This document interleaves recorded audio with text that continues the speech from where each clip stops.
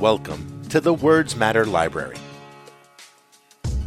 As we remember the legacy of Reverend Martin Luther King Jr., we would like to direct our listeners to listen to the words of the brilliant, the late, great Reverend Martin Luther King Jr. himself on Audible.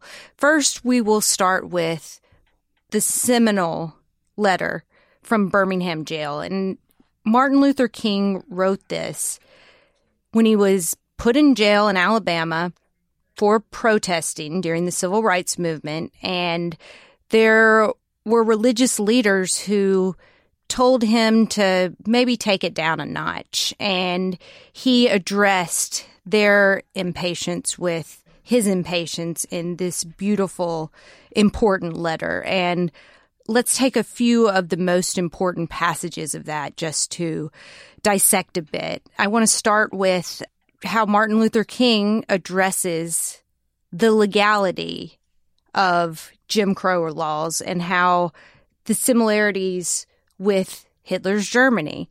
Quote, "We can never forget everything Hitler did in Germany was legal, and everything the Hungarian freedom fighters did in Hungary was, quote, illegal." That's an important distinction these days, especially as Donald Trump seeks to cloak his policy of what he is doing on the border, detaining children, detaining families, denying asylum under the legal code. Of course, that is nothing new about this kind of civil disobedience.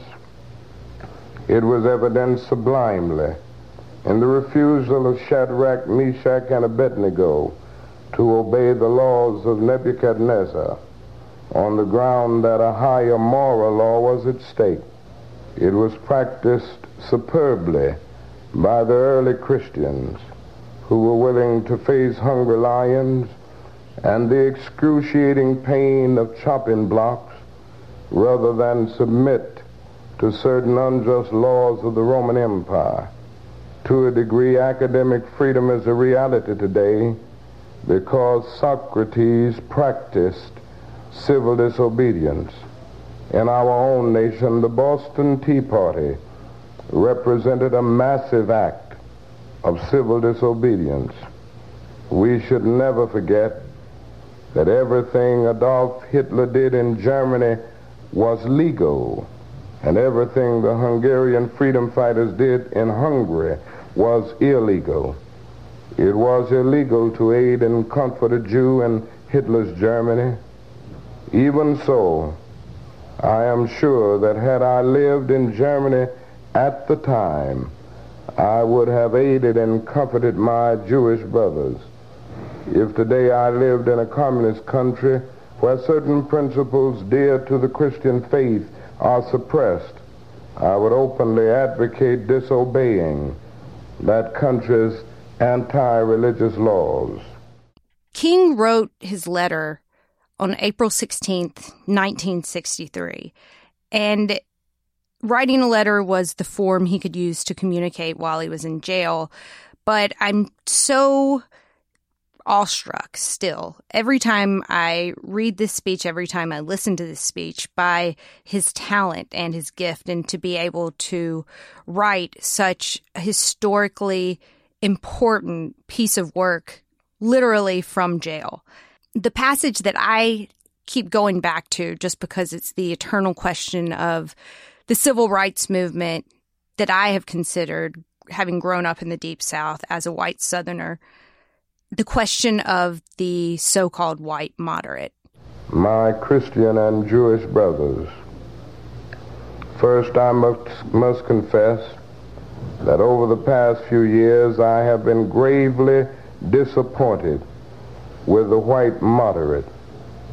I have almost reached the regrettable conclusion that the Negro's great stumbling block in his stride toward freedom is not the white citizens' counselor or the Ku Klux Klaner, but the white moderate who is more devoted to order than to justice, who prefers a negative peace, which is the absence of tension, to a positive peace, which is the presence of justice, who constantly says, I agree with you in the goal you seek, but I cannot agree with your methods of direct action, who paternalistically believes he can set the timetable for another man's freedom, who lives by a mythical concept of time, and who constantly advises the Negro to wait for a more convenient season.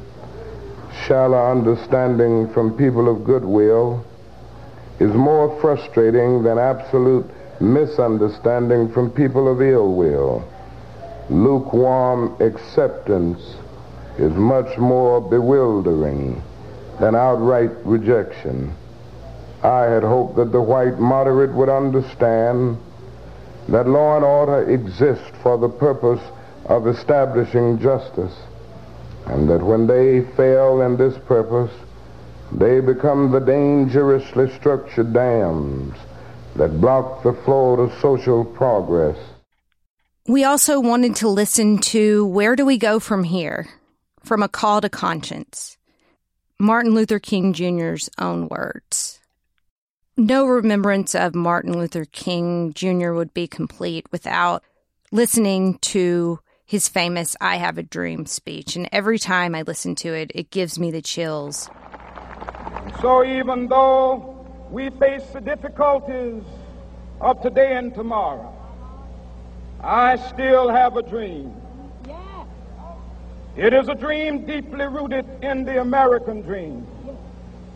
I have a dream that one day this nation will rise up and live out the true meaning of its creed. We hold these truths to be self-evident, that all men are created equal.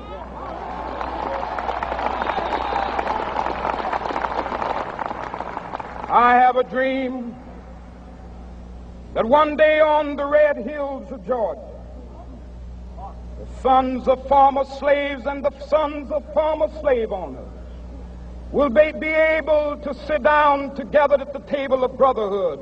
I have a dream that one day, even the state of Mississippi, a state sweltering with the heat of injustice, sweltering with the heat of oppression, will be transformed into an oasis of freedom and justice. I have a dream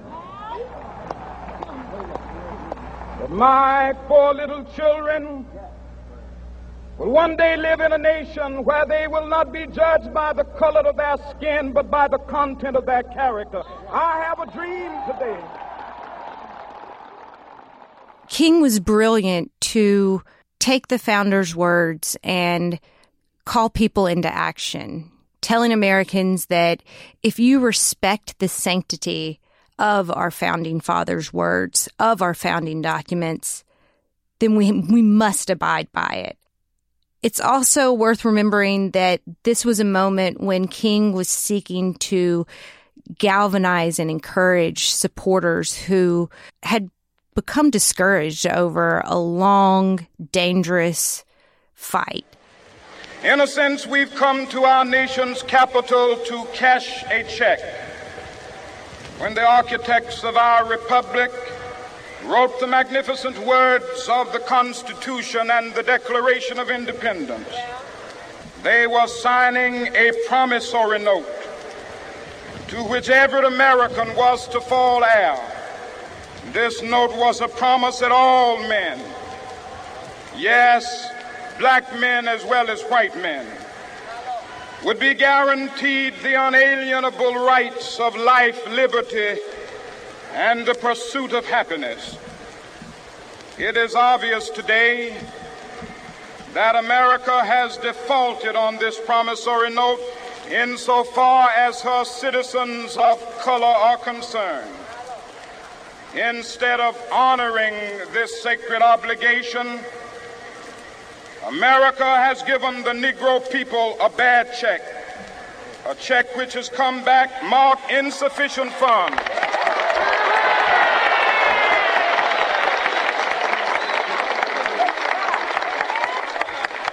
But we refuse to believe that the Bank of Justice is bankrupt. We refuse to believe that there are insufficient funds in the great vaults of opportunity of this nation. And so we've come to cash this check, a check that will give us upon demand the riches of freedom and the security of justice. This was one of my favorite passages also. Continue to work with the faith that unearned suffering is redemptive. I am not unmindful that some of you have come here out of great trials and tribulations. Some of you have come fresh from narrow jail cells. Some of you have come from areas where your quest for freedom left you battered by the storms of persecution and staggered by the winds of police brutality. You have been the veterans of creative suffering. Continue to work with the faith that unearned suffering is redemptive.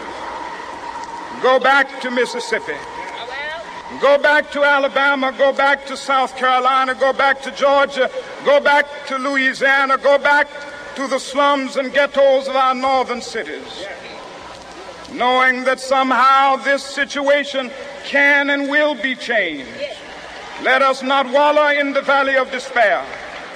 Martin Luther King was hopeful about America's future, a lesson that we should take and heed and remember in these trying times.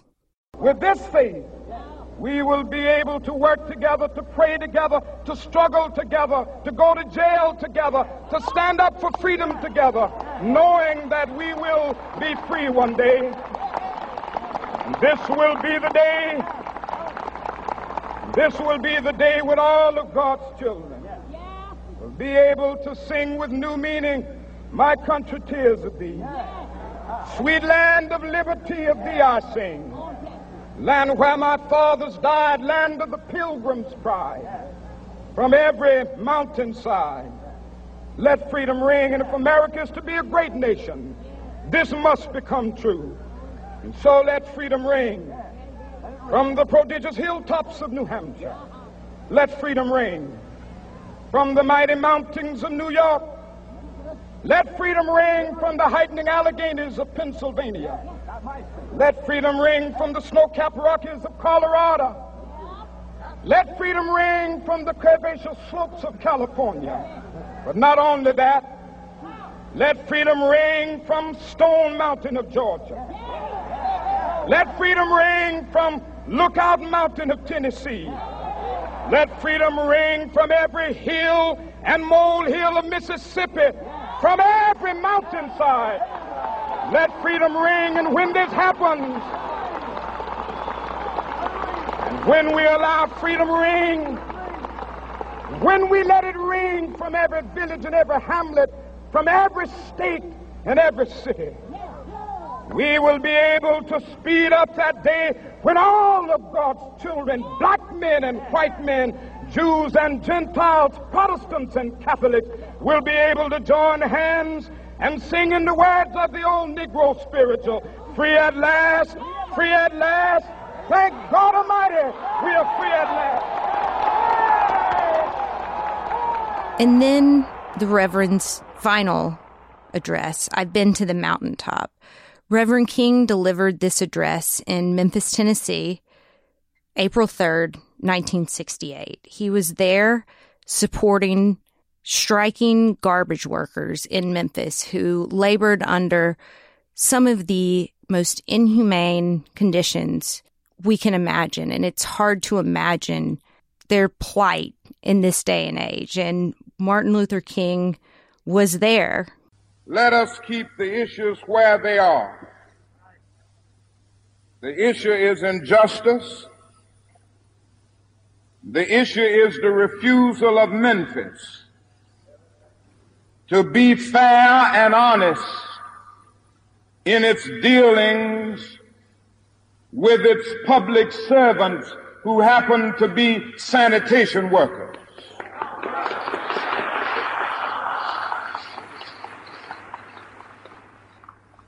Now, we've got to keep attention on that. That's always the problem with a little violence.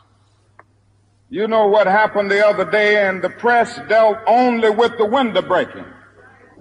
I read the articles. They very seldom got around to mentioning the fact that 1,300 sanitation workers are on strike, and that Memphis is not being fair to them, and that Mayor Loeb is in dire need of a doctor. They didn't get around to that. And even in this final speech, Reverend King held us accountable for the founding words. All we say to America is be true to what you said on paper.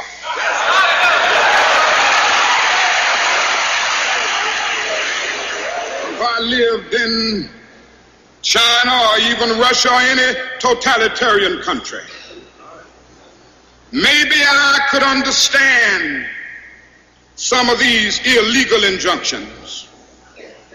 Maybe I could understand the denial of certain basic First Amendment privileges because they haven't committed themselves to that over there. But somewhere I read of the freedom of assembly. Somewhere I read of the freedom of speech. Somewhere I read of the freedom of press. Somewhere I read that the greatness of America is the right to protest far right.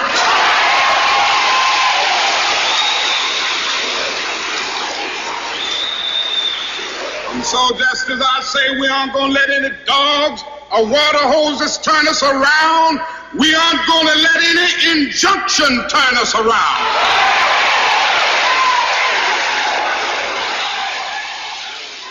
And so Reverend Martin Luther King Jr. deserves the final word today and always. Well, I don't know what will happen now. We've got some difficult days ahead. But it really doesn't matter with me now because I've been to the mountaintop. I don't mind. Like anybody, I would like to live a long life. Longevity has its place. But I'm not concerned about that now. I just want to do God's will. And He's allowed me to go up to the mountain.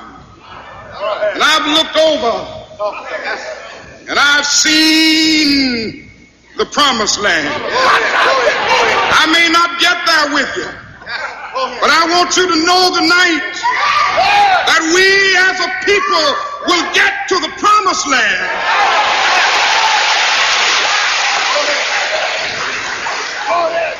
So I'm happy tonight. I'm not worried about anything. I'm not fearing any man. Mine eyes have seen the glory of the coming of the Lord.